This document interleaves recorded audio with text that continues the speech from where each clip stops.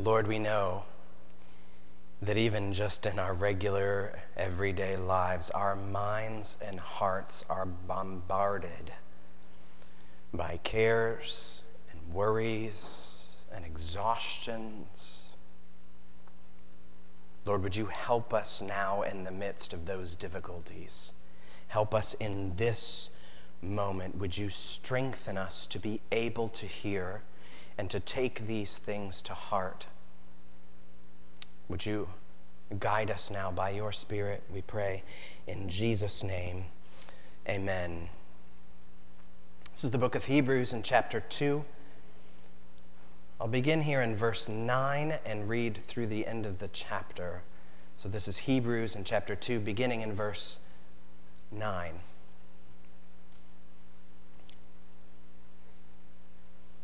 But we see him who for a little while was made lower than the angels, namely Jesus, crowned with glory and honor because of the suffering of death, so that by the grace of God he might taste death for everyone. For it was fitting that he for whom and by whom all things exist, in bringing many sons to glory, should make the founder of their salvation perfect through suffering. For he who sanctified and those who are sanctified all have one source. That's why he's not ashamed to call them brothers, saying, I will tell of your name to my brothers. In the midst of the congregation I will sing your praise. And again I will put my trust in him. And again, behold, I and the children God has given me. Since, therefore, the children share in flesh and blood, he himself likewise partook of the same things, that through death he might destroy the one who has the power of death, that is, the devil, and deliver all those who through fear of death were subject to lifelong slavery. For surely it is not angels that he helps, but he helps the offspring of Abraham.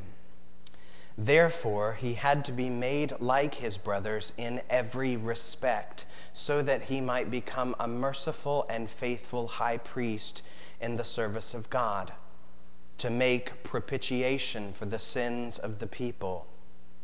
For because he himself has suffered when tempted, he is able to help those who are being tempted. This is the word of God. Now I know that is a lot to digest, but we're going to make a go at it. You'll remember, if you've been here with us over these past several weeks, and even if you haven't, here's a good summary. We've talked about how a simple summary for the whole book of Hebrews is just this: Christ is better. Jesus is better. So in chapter 1, Christ is compared to the highest created beings, which are the angels, and Jesus is still better. And then in the opening of chapter 2, which we talked about last week, talks about how Jesus has not become an angel, but he's become man to reclaim the crown over his kingdom of creation. And if we do not neglect his great salvation, we also, humanity, will rule and reign with him in the new heavens and new earth. Now, that said, in talking about how Jesus is better, we must never make the mistake of letting ourselves think that because Jesus is enthroned at the right hand of the Majesty on high, because Jesus is above all things, that he is somehow disengaged with us here below. We must not think that Jesus is removed from our experience. in this section, Jesus calls us his brothers. And that's because at his conception, at his birth, which we celebrate around Christmas time, Jesus became flesh. He became man. He was incarnate. That's what the word incarnate means, that he put on carne, that he put on flesh. And that does not mean that Jesus just wears human skin. That's a gross image from a horror movie. It also does not mean that Jesus just looked human, as the angels sometimes do. But Jesus, the eternal Son of God, became and still is now truly and fully human with everything that comes with that. That means Jesus at some point had to learn his ABCs. I mean, I guess he was Jewish, so what is that? This Aleph, Bet, Gimels? Got to brush up on my Hebrew there a little bit. He had to learn his ABCs. He had to go through puberty and all the joys that come with that. Hormones, pimples. Jesus had to grow and become strong in spirit. Jesus had real emotions. He was sometimes sad, thrilled, upset, excited. Jesus could get cold, could get wet, could get stomach aches. And Jesus was at times bullied and beaten because Jesus could be hurt. The author here tells us that Christ became like us in every respect. Now, we don't want to be too silly with that and take it too far. It does not mean that Jesus had every single human experience. For example, Jesus was never a woman. Jesus never experienced human old age because he was killed before he was even my age. Jesus did not have every single skill or talent. Jesus did not experience every single sickness or disease or disability. Jesus didn't have every experience. He never bungee jumped. He never used Google. And yet, it's true that Jesus is like us in every respect. In other words, our God shares our human condition. He gets us. He experiences us not just from the outside looking in, but from the inside. And this is one of the main things that sets Christianity apart from any other religion. That the eternal Christ now shares flesh and blood. And in that condition, Jesus suffered. In fact, the focus of this section of Hebrews is how important it is for us that Jesus suffered. So let's look at it and see what we can sift from this. Look here in the beginning, in verse 10. Look with me. Let me read it. For it was fitting, says the author of Hebrews, for it was fitting that he for whom and by whom all things exist, that's God, the Father, he for whom and by whom all things exist, in bringing many sons to glory, should make the founder of their salvation, that's Jesus, should make the founder of their salvation perfect through suffering. Jesus, in order to bring many sons to glory, had to be made perfect through suffering. Now, if at this point a question pops up in your mind, wait a minute, Jesus had to be made perfect? I mean, wasn't Jesus already perfect? How is he made perfect? If you're asking a question like that, good.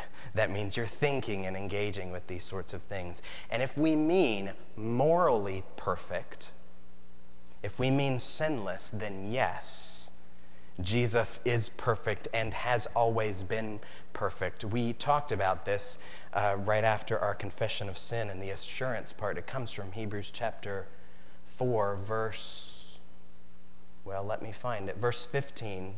The author says this, "For we don't have a high priest who is unable to sympathize with our weaknesses." This is now talking about Jesus. "But one whom in every respect has been tempted as we are, yet without sin."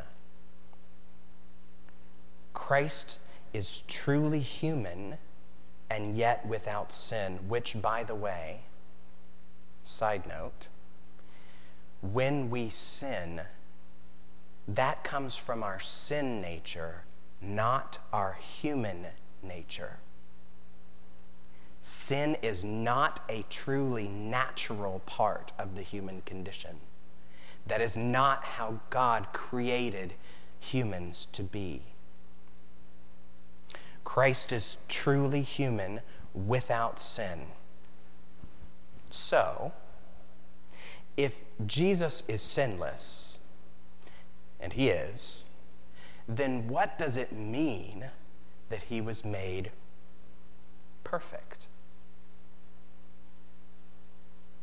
Little Greek lesson here. We know the New Testament was written in Greek, so I can do a little of that. The word that's translated perfect here is the Greek word teleao.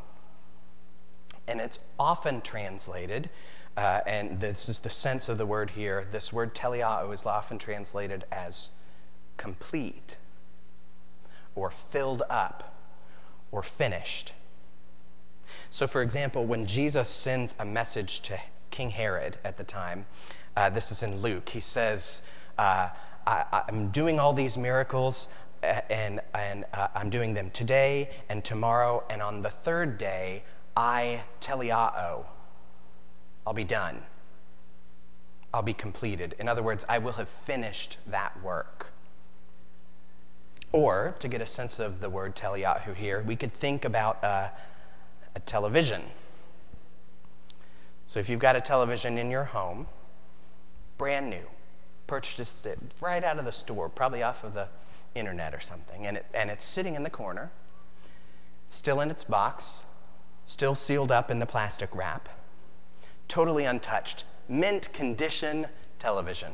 I mean, you could say in some sense that TV is perfect. But that's not what we mean when we say it's a perfect TV. No.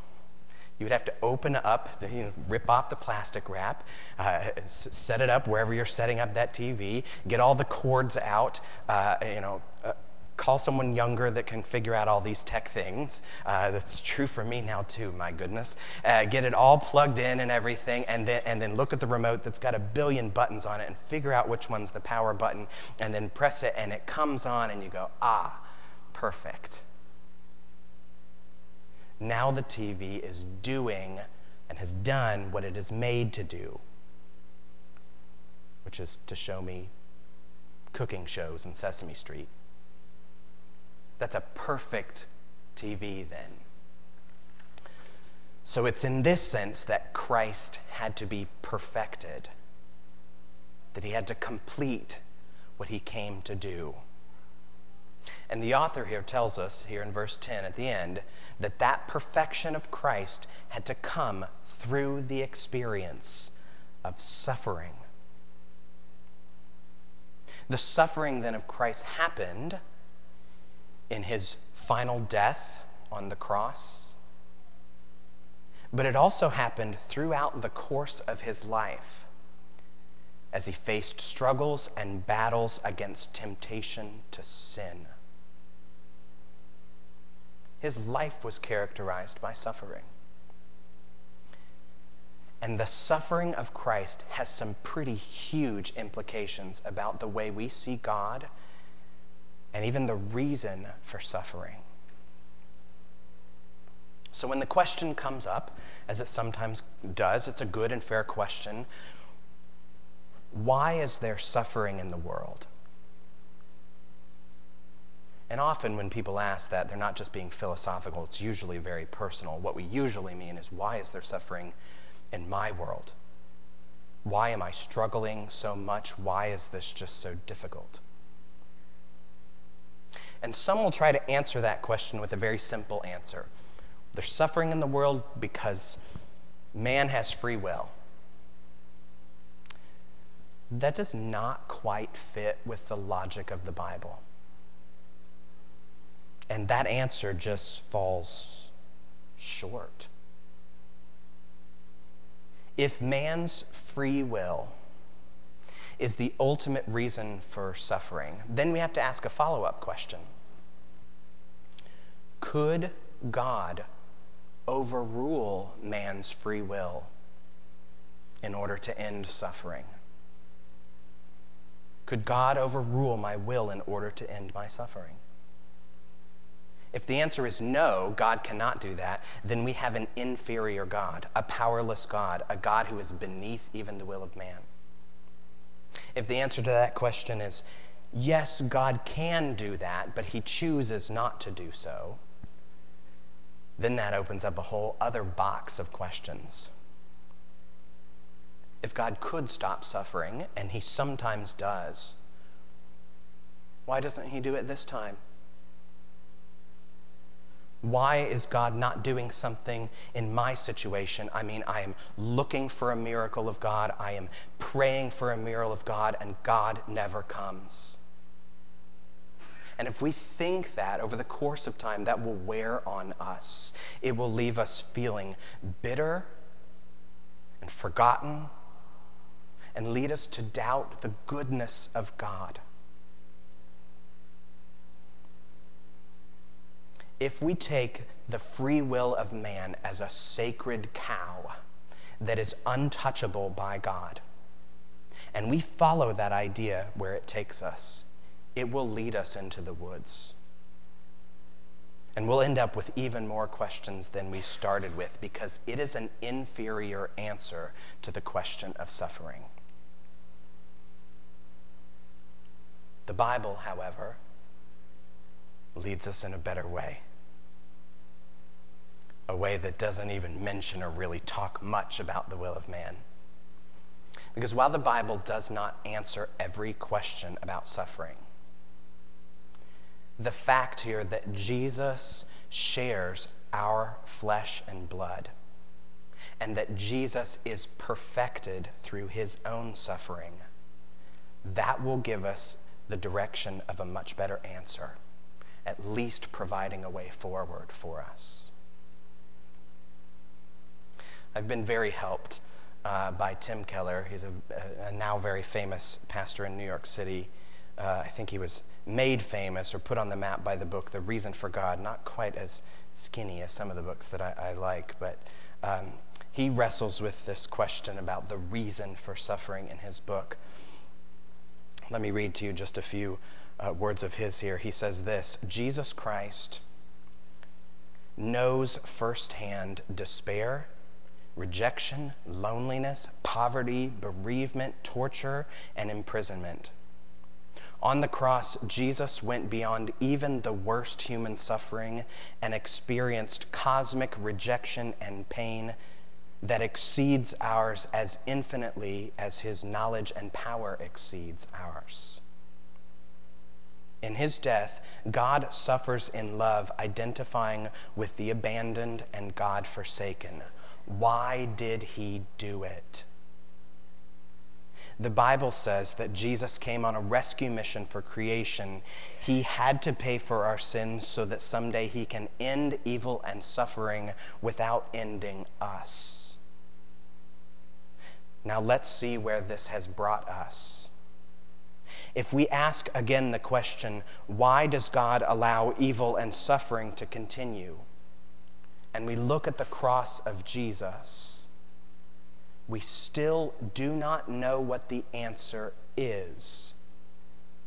However, we now know what the answer isn't. It cannot be that he doesn't love us.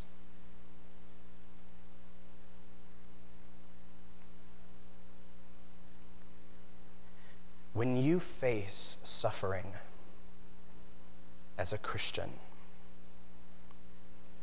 you will not often be given the reasons why you suffer in this particular way. Job never found out the reasons why he was put through suffering. But in the midst of your suffering as a Christian, you are given a strong leg to stand on, which is that Jesus suffered too.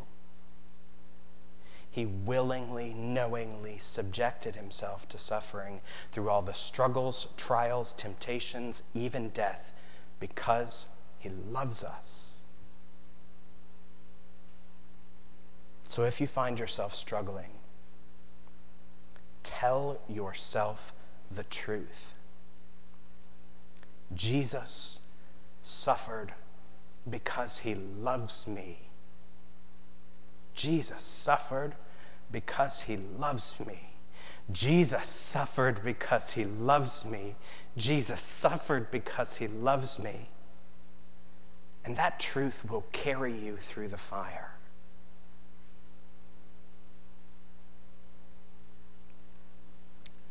Now, in the rest of our time, Jesus, through his own suffering, helps us broadly, of course. But he helps us in very particular ways that are specifically addressed in this section of Hebrews. And so I want to look at just 3 of the ways that the author tells us that Christ helps us. And these are the 3 ways. The suffering of Christ first delivers us from the source of sin. The suffering of Christ 2 delivers us from the slavery of sin. And 3, the suffering of Christ delivers us from the seduction of sin. And they all start with S, because I'm a preacher. From the source of sin, the slavery of sin, and the seduction of sin. So let's look at each of those one at a time. First, the suffering of Christ delivers us from the source of sin, or at least, I should be clearer, a main source of sin, which is the devil. You can see it. The end of verse 14. That through death, he, Jesus, might destroy the one who has the power of death, that is, the devil. The devil holds the power of death, he says here. Now, we know ultimately the devil does not hold these things in his hands. No one can die apart from the will and hand of God. But the devil does have a very real and strong power of death. And I think perhaps his strongest power of death is he can cause us to doubt or even to disbelieve the goodness of God. He's been doing it from the beginning. You remember Genesis 3, when Adam and Eve are in the garden, enjoying, ruling, and reigning over all of God's good creation, Satan then uses the power of death against them.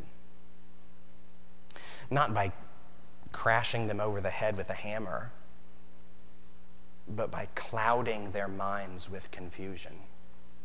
As he just asks a simple question. Did God really say?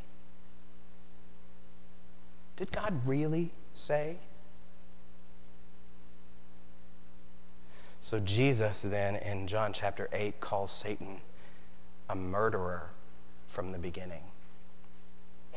He introduced death into them, and in the same breath, calling Satan a murderer from the beginning, he calls him the father of lies. In the face of your own suffering, you may hear a voice whisper into your clouded mind, did God really say he loves you? Did God really say that? Where is your God now? Does he even care? And if you feel that, if you hear that, because Jesus now suffered, we can look that square in the face and say, yes, he cares. He did not only say he loves us, he shows he loves us by tasting death in my place. We can expose then the lies of Satan because of the suffering of Christ. Christ's suffering delivers us from the devil as a source of sin. There's one. Let's look at the second one. The suffering of Christ delivers us from the slavery of sin. You can see it, verse 15. And deliver all those who through fear of death were subject to lifelong slavery. The slavery of it is death and the fear of death. We know that all of us are walking around with a giant anvil hanging over our heads by a string. All of us, young and old. And we may not always see that or recognize it or think much about it, but it is always there. It looms like a cloud that follows us. And what Christ has done when he became man, like a brother to one of us, he put himself under that anvil. And when on the cross, the string was snipped, the cross crushed him in the darkest day of history. Through then the suffering of death, Christ was made perfect as he was raised again to life, now holding the keys to death and Hades. For all who trust in Christ and who are united to Christ, Jesus then brought us with him in that process. That's what Paul is talking about in Romans chapter 6. I should maybe read from this chapter more often here than I do, but Romans chapter 6, beginning in verse 5. Paul says this, "For if we have been united with him, Jesus, in a death like his, we shall certainly be united with him in a resurrection like his. We know that our old self was crucified with him, in order that the body of sin might be brought to nothing, so that we would no longer be enslaved to sin. For the one who has died has been set free from sin. Now, if we have died with Christ, we believe that we will also live with him. We know that Christ, being raised from the dead, will never die again. Death no longer has dominion over him." That's the good news. Death is not the master of Jesus, and it is not the master of the Christian, because you have died with Christ, and the power of sin went to the grave with it. It no longer hangs over your head. That freedom from ultimate death is what makes the Christian bold and unafraid. This is the fire that fueled the martyrs. This is the spark that kindled revivals. This is the torch that lit the way through evangelism. That Christ delivers us from the slavery and fear of death. That's number 2. Finally, here's our third one. The suffering of Christ delivers us from the seduction of sin. You can see it, verse 18.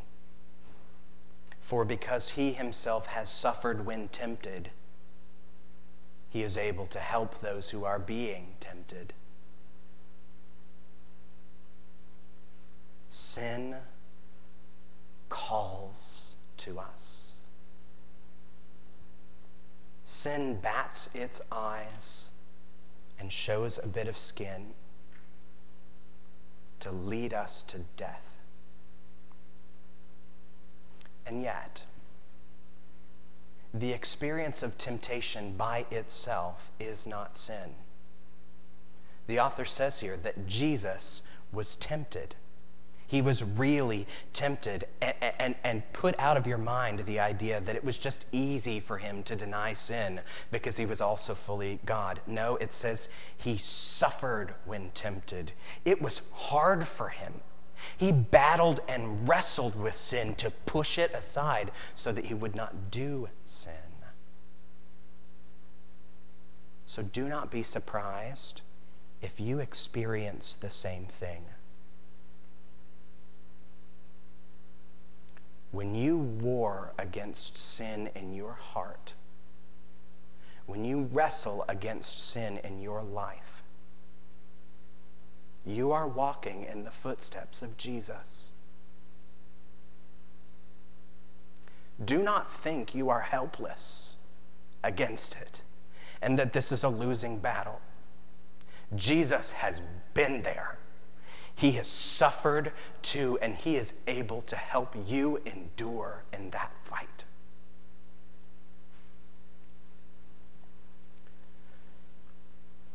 Paul talks about this in explicit terms in 1 Corinthians chapter 10, verse 12.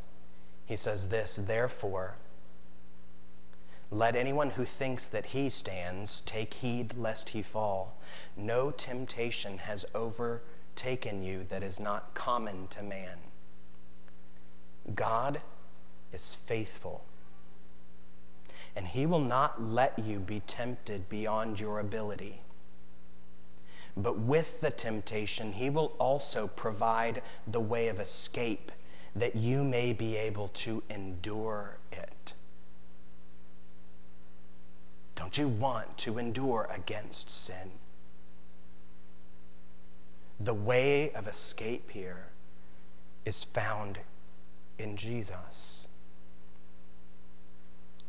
While the devil is defeated and the mastery of sin is removed for us, each of these will scrape and claw to try to reclaim the hooks of their hold into your life. So call out to Jesus for help and keep calling out. We need this regularly. In fact, we do this together at least once a week, although I trust that you do it on your own, in your own time as well, especially when we pray the Lord's Prayer. We ask specifically for this each week. Lord, lead us not into temptation, but deliver us from evil.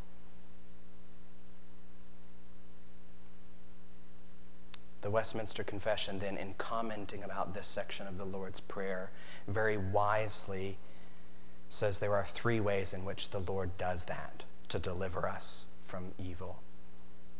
It says either the Lord steers us away from the temptation to begin with, so that we never even have contact with it. Praise God. Or the Lord gives us strength to withstand in the face of temptation, that he would equip us by his power. Or if we fall into that temptation and submit ourselves to sin, he will raise us again and strengthen us anew, that we would be sanctified in our salvation, in our growth in his grace, until the day in which we are finally freed from all sin, all temptation, all evil forever. As we look forward to that day, ring this bell of truth in your heart and mind. that Christ, out of profound love for us, became man and was perfected through suffering so that he might bring many sons to glory. Would you pray with me?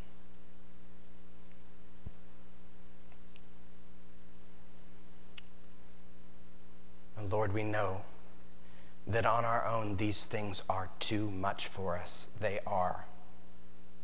Would you be our help? Be our guide, be our strength as we suffer and face temptation. Lord, thank you for being unashamed to call us brothers. Thank you for becoming man and putting on our weakness to bring victory over sin and death. You are a truly great God, and we praise you and pray in Jesus' name. Amen.